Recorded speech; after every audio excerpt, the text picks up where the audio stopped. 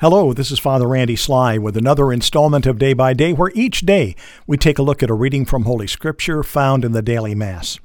And today is Wednesday, a Christmas weekday. A reading from the Holy Gospel according to John. Glory to you, O Lord.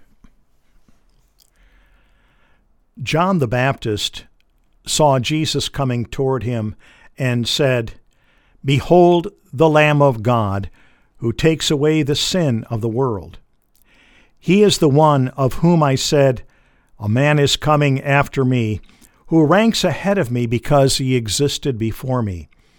I did not know him, but the reason why I came baptizing with water was that he might be made known to Israel." John testified further, saying, I saw the Spirit come down like a dove from the sky and remain upon him.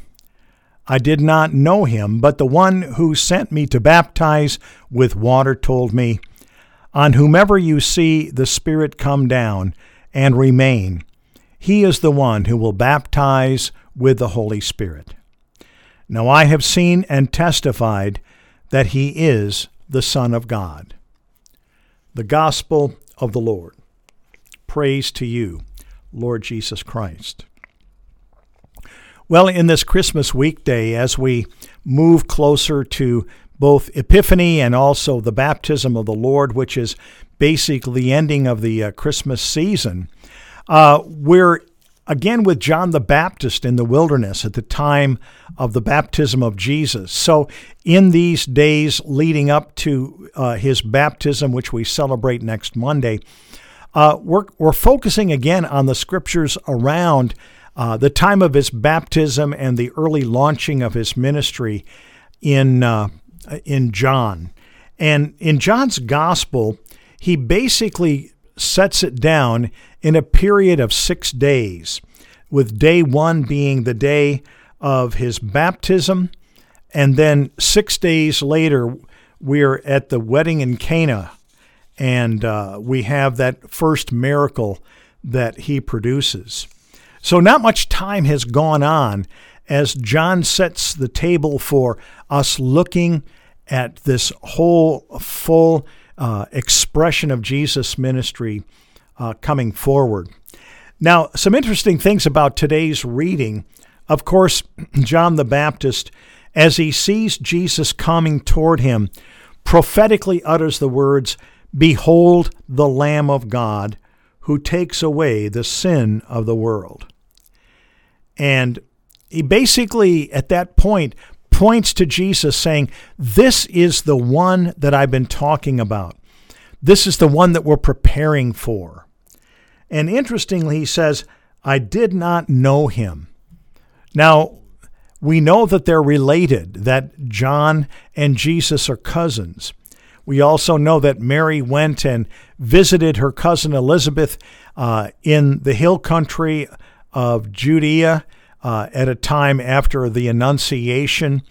But this was a long journey, one that would not normally be undertaken. But Mary went ahead and went that long way down into Judea. Remember that Nazareth is up in Galilee. And so this is a long trek. We don't know, for example, if there was a time after that where John the Baptist and Jesus ever were together. There's no record necessarily of a family reunion or of other visits. Again, travel is so difficult in those days that traveling that distance would be truly an encumbrance. It could be that although they were related, they didn't really spend much time together after that, if any. In addition, John the Baptist may have heard about his cousin Jesus, but he would not have put it together, perhaps as Jesus walked toward him there in the wilderness. And it may have been the first time that he saw Jesus since they were both in the womb, which, of course, then he didn't see Jesus. He was just a child.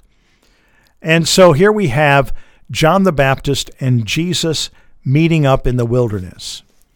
And prophetically, as they meet, John the Baptist makes that declaration, the same one that the priest makes at every Mass after the consecration of the sacrament of the Mass. And here he says, "Behold the Lamb of God. Behold him who takes away the sins of the world." Those same words that are spoken at every Mass were spoken first when Jesus approached John to be baptized. It was basically the inauguration of his ministry as he went under the water. And as several church fathers pointed out, Jesus went into the water not to be made holy, but through him that the water would be made holy.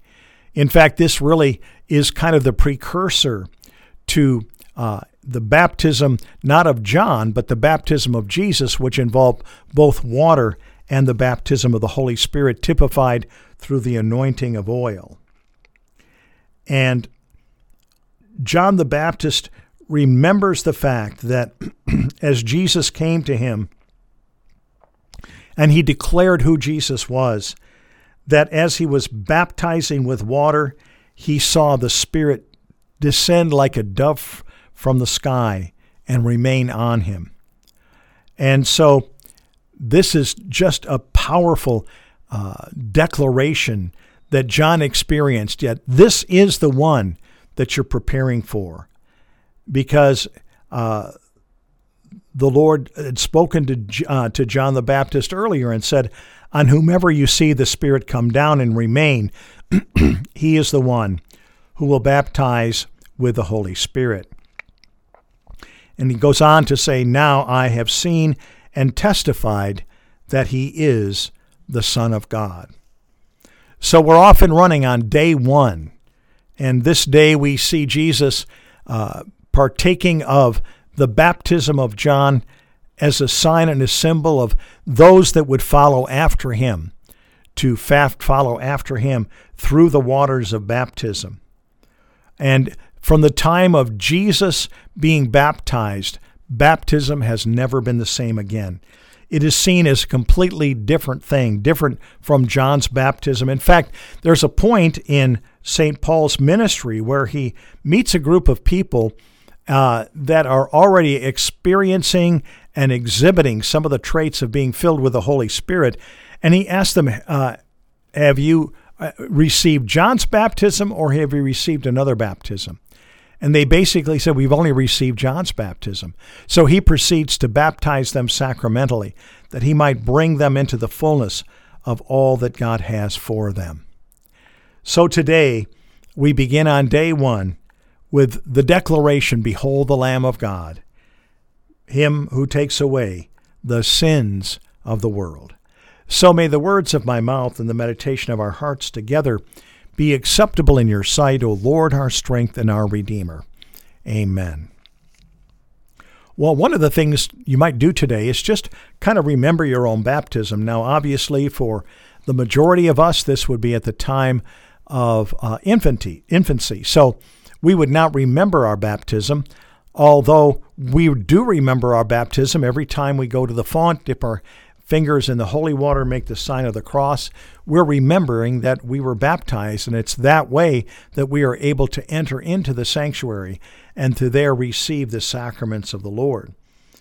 So this is day one.